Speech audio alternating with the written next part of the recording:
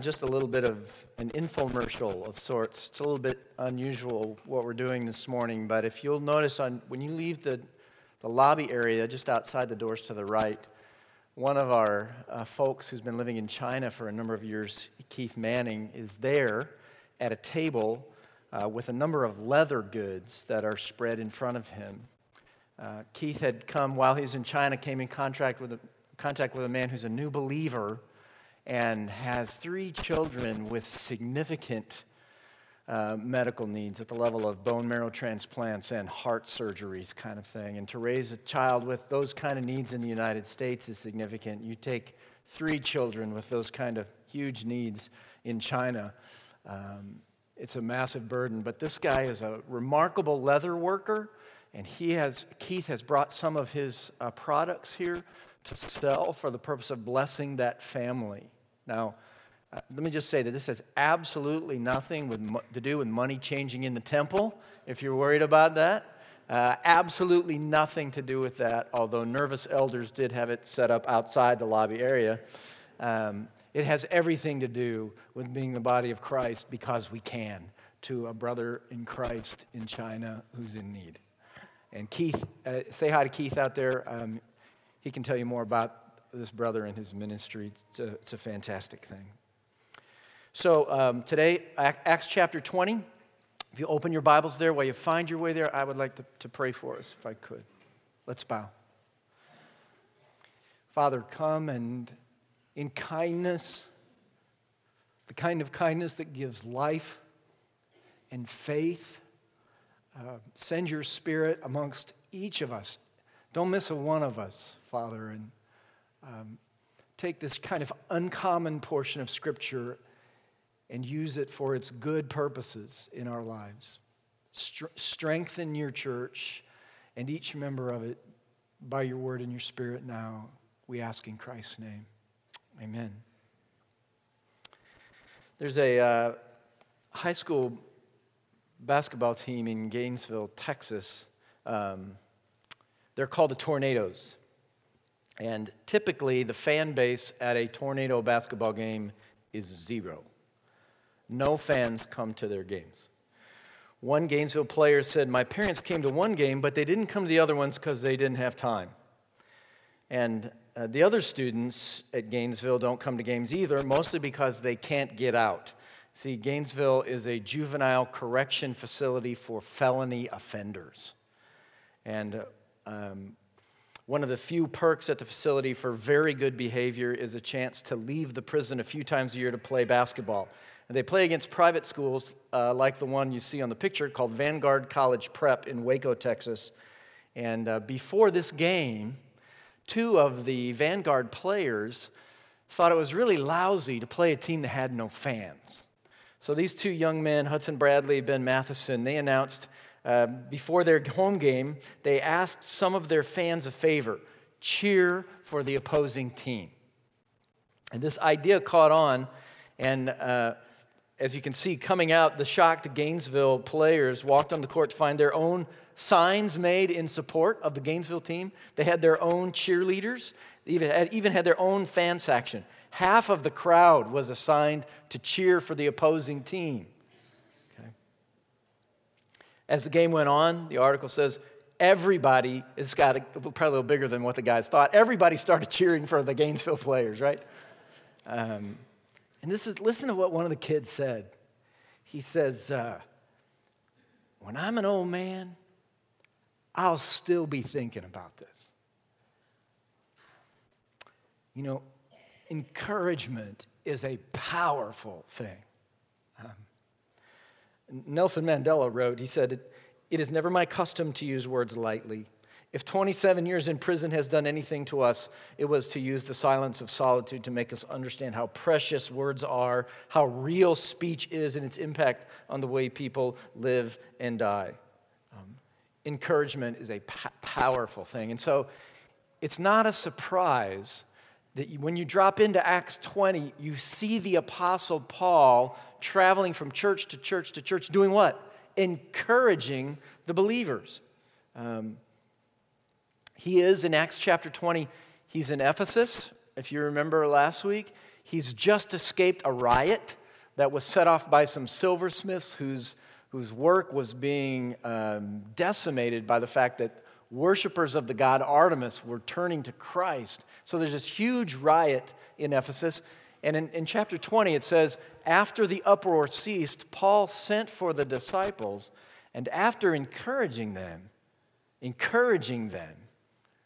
he said farewell and departed for Macedonia. And when he had gone through those regions and had given them much encouragement, he came to Greece, and there he spent 3 months. And when a plot was made against him by the Jews as he was about to set sail for Syria, he decided to return through Macedonia. So remember, we're in the middle of the book of Acts, or actually in the back end of the book of Acts. Paul is on his third missionary journey, right? And he's going back, and he is visiting a lot of churches that has already been started. So he's here in Ephesus. He's going to leave Ephesus. He's going to go over to this region and in Macedonia and down into Greece and encourage the churches there is what we see going on. And he is intent on strengthening the disciples. It says that when he's in Ephesus, he calls the believers together and he's encouraging them. He goes through Macedonia and he's given them much encouragement. You ever wonder what it would be like to be encouraged by the Apostle Paul? What does that look like? You know, is it high fives, maybe a little knuck, some attaboys? What is it like to be encouraged by the Apostle Paul? And I think when Luke talks about it here, he means more than just that. The word that Luke likes to use for encouragement, if we brought it into our language woodenly, it just means to call alongside. And that what the Apostle Paul is doing, he's calling these people alongside him in following Christ. And it's a rich term. It takes about a dozen English words to capture the full meaning of it. So in your Bible, this word, this idea of calling alongside, is translated in English as comfort, encourage, embrace, beseech, appeal, implore, exhort, entreat, urge, and for us, it takes the shape of a command. The church of Jesus is commanded to encourage one another. Okay, Paul's going to write to one of these churches that are in the region where he's traveling right now on his third journey. In 1 Thessalonians 5, he says, therefore, encourage one another and build one another up, just as you are doing. He commands them to do that. The book of Hebrews, perhaps more familiar to you, says this, let us consider how to stir one another up to love and good works, not neglecting to meet together, as is the habit of some, but encouraging one another, and all the more as you see the day drawing near. So encouragement is to be huge in the church, okay? When you come to church, it ought to be with the expectation that you're going to be encouraged, okay? Not discouraged. The Bible never commands us to discourage one another, okay? It is not a spiritual gift of discouragement. But sometimes the church can feel like that. It feels like this magazine that was in Baton Rouge, Louisiana, called the New Delta Review. This is their stock rejection letter they send out to people who've contributed to their magazine and been rejected. It goes like this. Thank you for submitting. Unfortunately, the work you sent is quite terrible. Please forgive the form rejection, but it would take too much of my time to tell you exactly how terrible it was. So again, sorry for the form letter, right? Okay. Paul reminds us in Ephesians 4 that we are not simply about the unloving declaration of our assessment of others. He says, let no corrupting talk come out of your mouths, but only such as is good for building up, as fits the occasion, that it may give grace to those who hear. So, back to our question. What shape might Paul's encouragement to these churches have taken as he's traveling, encouraging the disciples from one location to the other? I mentioned he's in Ephesus as we meet up with him in chapter 20, and there he calls the disciples together and is encouraging them. And later on, he's going to write a letter back to the church in Ephesus. It's in your Bible. It's called Ephesians. And in there, Paul uses this same language of encouragement in chapter 4 this way. He says, I therefore, a prisoner for the Lord, urge you. That could be rendered encourage you. Same exact word. Encourage you to walk in a manner worthy of the calling to which you have been called. Paul is encouraging the Ephesians to walk worthy of their calling. Okay? What it means to be named Christian, to be one of Christ's people. Live worthy of that. And what he has in mind in particular is how they treat one another. Look at that same passage again. Paul says, I'm a prisoner of the Lord. I encourage you, walk in a manner worthy of the calling to which you have been called, with all humility and gentleness, with patience, bearing with one another in love, eager to maintain the unity of the Spirit in the bond of peace. So, Paul is encouraging the church in Ephesus, and I would say the church at North Wake, to walk in a manner worthy of our calling as Christ's people by the way we treat one another. Okay? If you want to walk worthy of the name Christian, then how you treat the people in this room really matters. Okay? There's one guy estimated that of the letters to churches in the New Testament, all the letters there, 44% of those letters is given over to the subject of how we're supposed to treat one another. Almost half of all the New Testament letters. Contrast that with 4% is given over to teaching on spiritual gifts. Okay. It's huge. It's huge. Pastor Ray Ortland writes that the kind of God we really believe in is revealed in how we treat one another.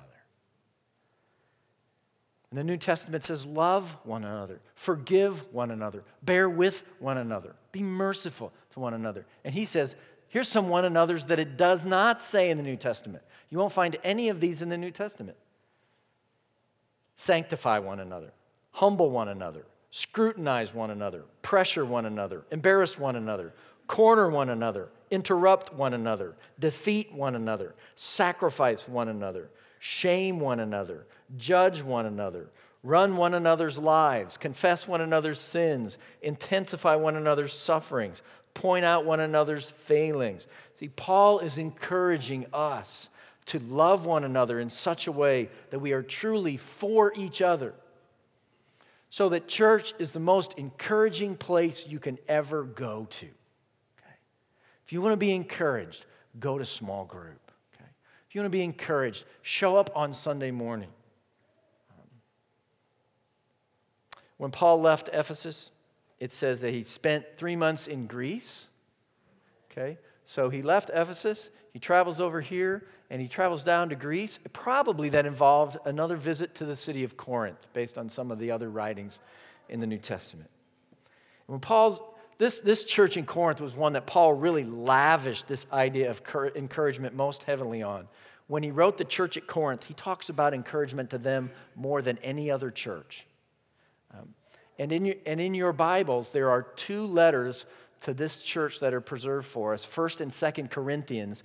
And the opening salvo in his letter to this struggling church in 2nd Corinthians is the second letter to him.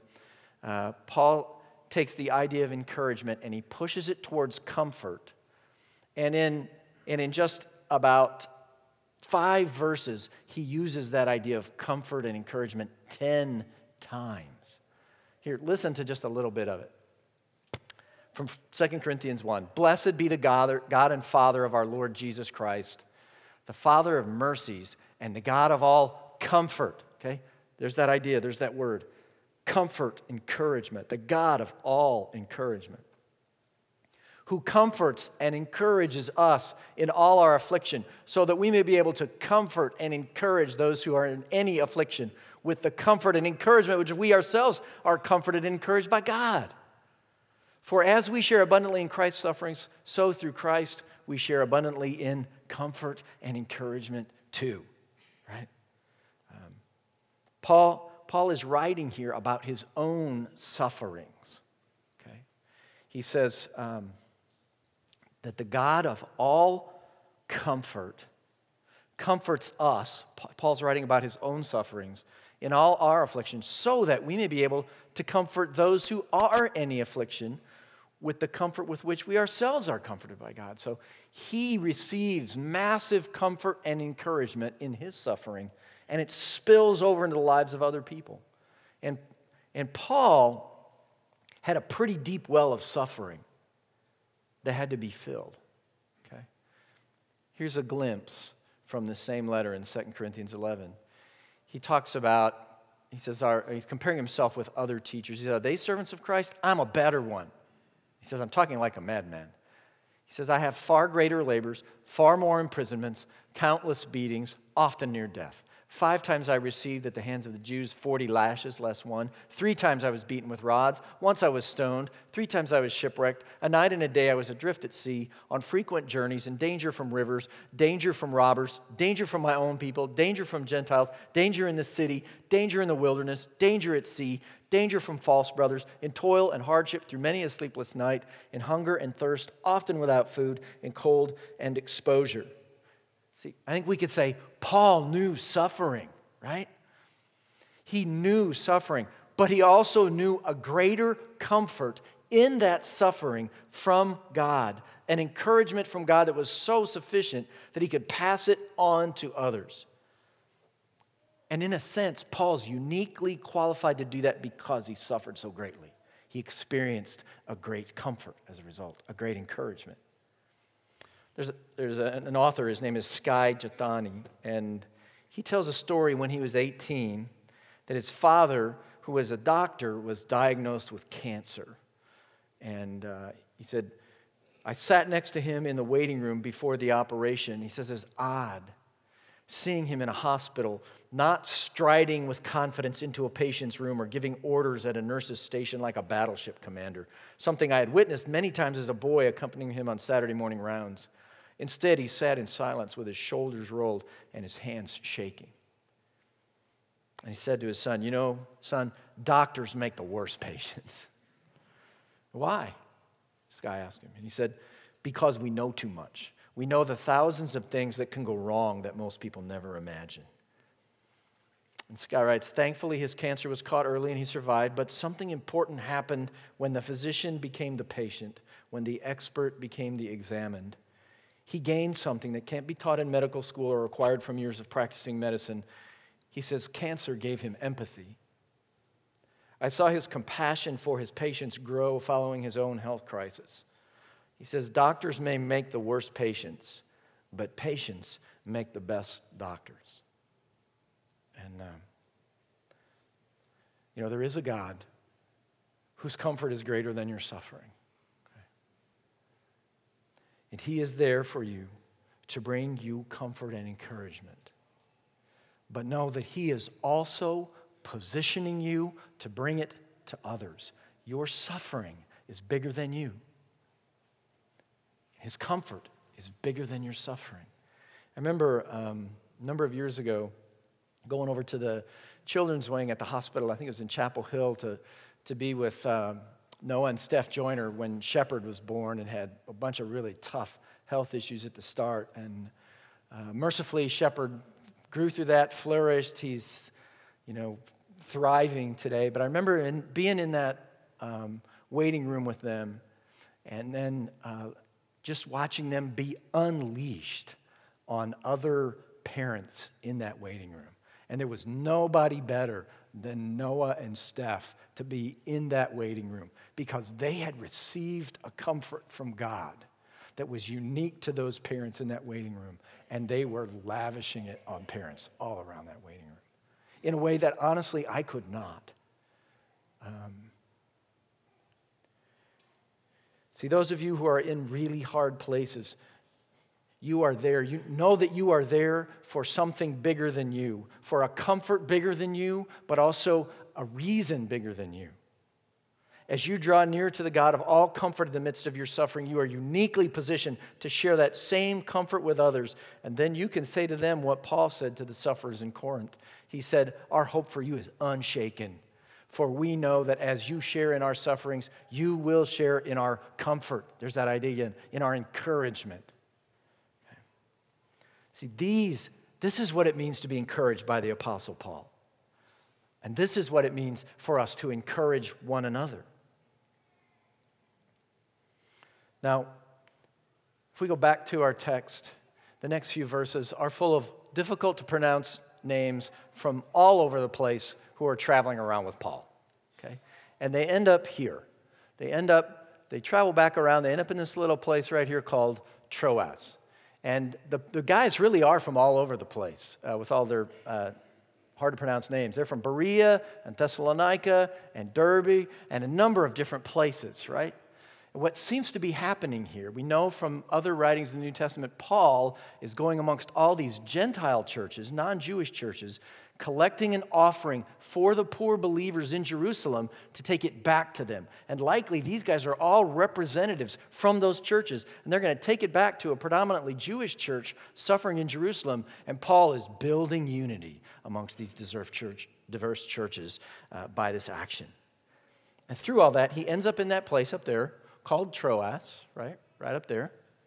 And we find out when he gets there, on the first day of the week, when we were gathered together to break bread, the believers are now gathering not on the Sabbath, but on the Lord's Day, the resurrection day, to worship, just as we do. Paul talked with them, intending to depart on the next day, and he prolonged his speech until midnight. And there are many lamps in the upper room where we were gathered, and a young man named Eutychus, sitting at the window, sank into a deep sleep as Paul talked still longer. And being overcome by sleep, he fell down from the third story and was taken up dead. So, this is an odd little story to be tucked away in the middle of the book of Acts, right? And maybe it's helpful first to talk for just a few minutes about what this story is not primarily about. Okay, it's not primarily a cautionary tale against falling asleep in church. Okay, if you fall asleep, you likely will not die. Likely will not die. So, for some of you, honestly, you work second shift, you work third shift, or you have a nocturnal child. Perhaps of greater value for your soul than the sermon is a nap. Okay, I understand that, but I also understand that that is very, very few of you that fall into that category. And if it's your regular pattern, if you're regularly a nodder or a dozer during the sermon, this may mean that you are not preparing well for church. Okay? You may not be preparing at all for church. And that may be due to the fact that your expectations are off, that they are far too low for the gathering of God's people to sit under the teaching of God's word. By His Spirit, God Himself speaks to you about the condition of your soul and life before Him in a unique way, in a way that sometimes feels, some Sundays, just for you when you've prepared yourself for it. Nobody writes about our misguided expectations better than Annie Dillard. She says, "Why do people in churches seem like cheerful, brainless tourists on a packaged tour of the absolute?" She goes on and she says, "On the whole, I do not find Christians outside of the catacombs sufficiently sensible of conditions. Does anyone have the foggiest idea what sort of power we so blithely invoke? Or, as I suspect, does no one believe a word of it?" She says, "It's madness to wear ladies' straw hats and velvet hats to church. We should all be wearing crash helmets. Ushers should issue life preservers and signal flares. They should lash us to our pews, for the sleeping God may wake someday and take offense, or the waking God may draw us out to where we can never return." See, in the absence of that kind of expectation that you might meet and hear from God in the gathering of His people and the teaching of His word, you don't prepare well. So you stay up too late on Saturday night, and you arise too late on Sunday morning, and you arrive here in disarray. Okay? And I'm not just talking about your hair and your clothes. Your mind and your soul are not ready, not expectant. And in fact, some of you have trained yourself to sleep here. You walk into the room, and it's like you come into a spell, and church sleep falls upon you. This used to have, This just happened to me when I was in college at the engineering library. I would walk in, it was like this fog settled over me, and I needed a nap. I needed to go deep in the bowels of the library, and it didn't matter if I'd slept, and it was first thing in the morning, just something about that place. We had a friend in Texas, and she was that way in church. We'd sit right down front, and as soon as she sat down, it was like this great colossal battle. If that's you, then you need to change your routine. You can get up and stand in the back. You can sit down here in spitting distance, right? I can bring you up. You can sit up here if you have to. There's a rumor, and I think this is just a rumor, of a professor who fell asleep during his own lecture, okay?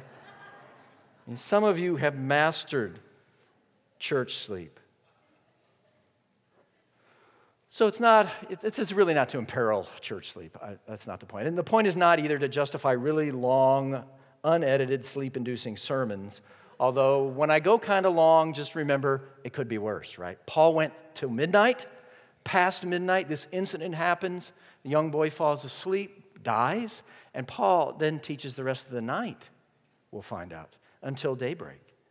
But what you do find here is a real eagerness on the part of the believers in Troas to receive the word. They sat until past midnight.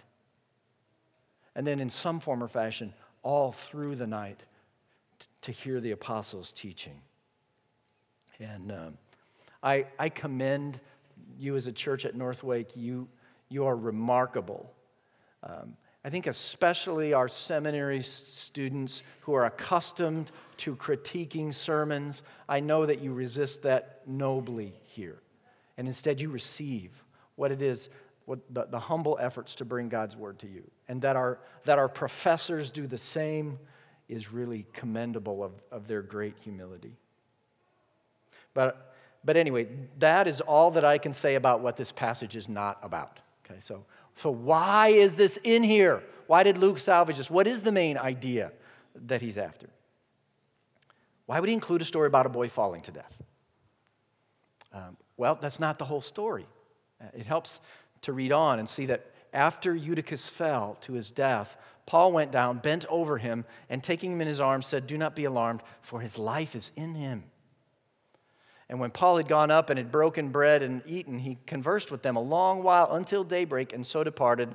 And here's one of the great understatements of the Bible again. And they took the youth away alive and were not a little comforted. Okay? Not a little encouraged. It's that same idea. Okay? Now, you listen to that story. Does that bring to mind any other Bible accounts and stories that you've read? Anything similar happen?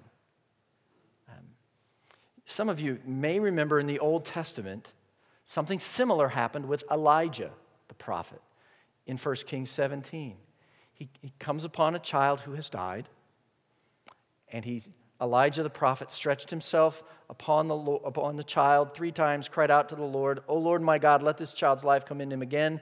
And the Lord listened to the voice of Elijah, and the life of the child came into him again, and he revived. So again, this kind of full body contact with the child leading to the resurrection of the child. It also happens, some of you may have thought of Elisha. Similar thing happened in 2 Kings chapter 4. Elisha comes into the house. He saw the child lying dead on his bed. So he went in, shut the door behind the two of them, prayed to the Lord. Then he went up, lay on the child, putting his mouth on his mouth, his eyes on his eyes, and his hands on his hands. And as he stretched himself upon him, the flesh of the child became warm. And so there are some striking similarities here in terms of the contact between the prophet and the child, the contact between Paul and the child. But most significantly, the real parallel is, hey, they rose from the dead, right? Children are being raised from the dead by great prophets. And so it's interesting. The rest of the book of Acts, it pretty much humanly revolves all around the Apostle Paul and his travels, right?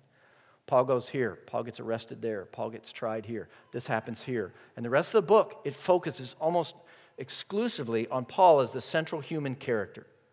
And so what Luke is doing here is showing us that Paul, though he's much disputed and opposed by religious leaders almost at every turn, He bears the same stamp of endorsement as the great prophets of the Old Testament, right? This is a great stamp of God's endorsement on Paul's ministry, and he's elevated to the likes of Elijah and Elisha. Now, some of you may have thought of some of the New Testament resurrection stories, like this one from Mark 5, where they came to the house of the ruler of the synagogue, and Jesus saw a commotion, people weeping and wailing loudly. And when he had entered, he said to them, "Why are you making commotion and weeping? The child's not dead, but sleeping." And they laughed at him, but he put them all outside and took the child's father and mother and those who were with him and went in where the child was, and taking her by the hand, he said to her, "Talitha cumi," which means, "Little girl, I say to you, arise." And immediately the girl got up and began walking, for she was 12 years of age, and they were immediately overcome with amazement. And the wording here is strikingly similar to what Paul says of Eutychus. Do not be alarmed. And when they say, "Why are you making a commotion?" Alarmed and commotion are the same words, okay, in their language, just rendered slightly differently in ours. And again, the child is referred to as not being fully dead in some sense. His life is in him.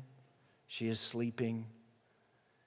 It sounds like a movie. He's only mostly dead, right? But no, they're dead. Okay? This is the language of hope, of a resurrection that's about to happen. Okay? It's language that anticipates their resurrection. So Luke here is clearly attaching Paul by this great miracle to the works and ministry, not only the great prophets, but of Jesus himself. Okay? And by the way, this is the final miracle recorded in the book of Acts.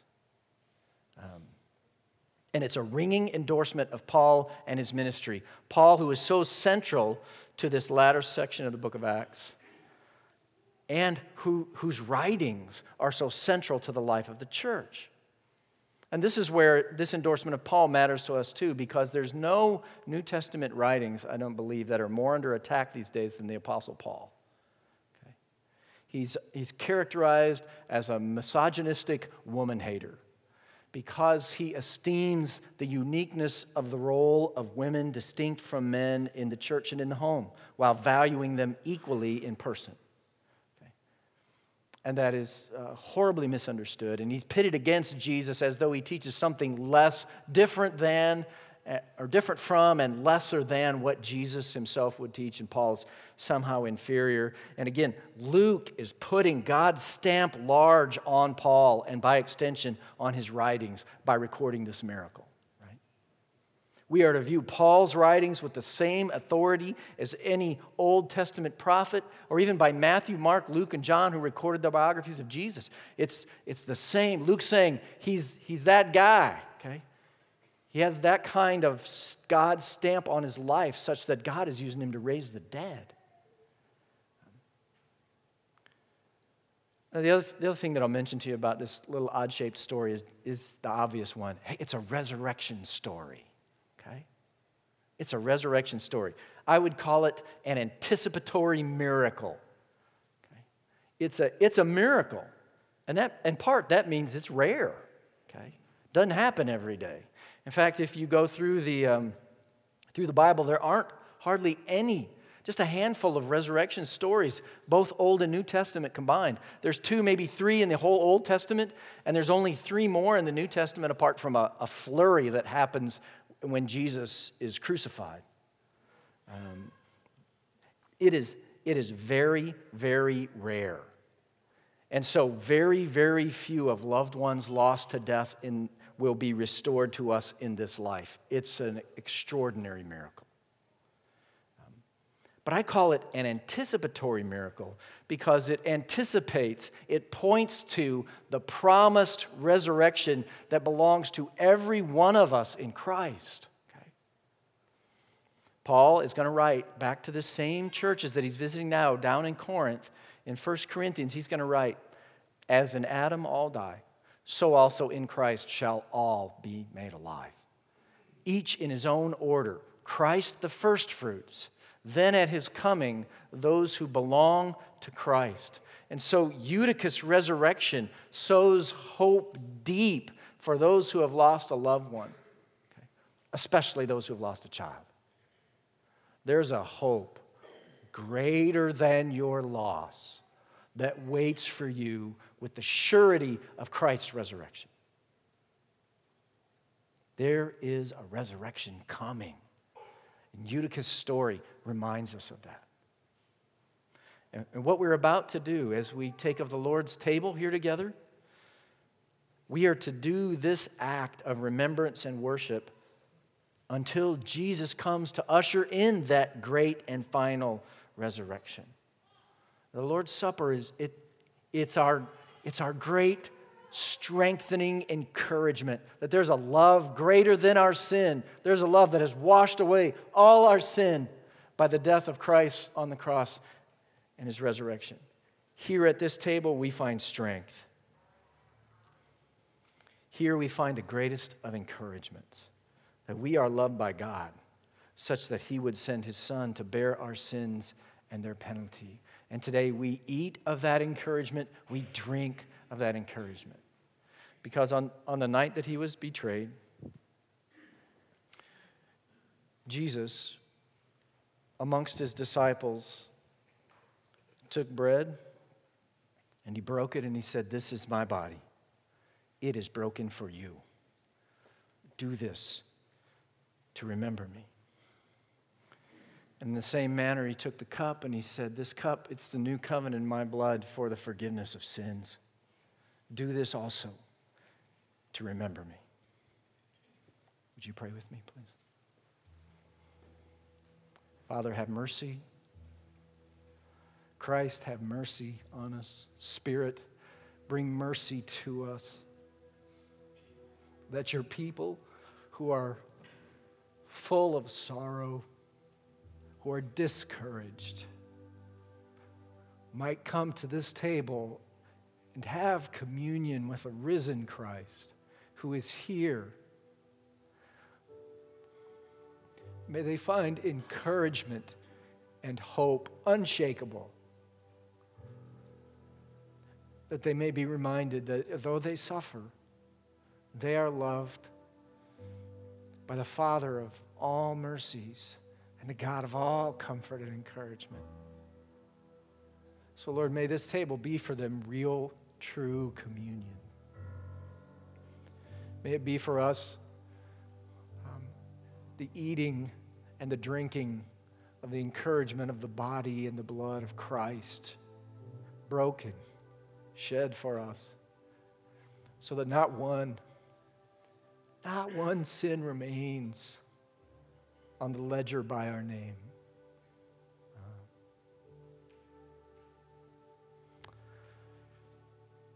So, Father, have mercy on your people. Delight in our remembrance of your Son now.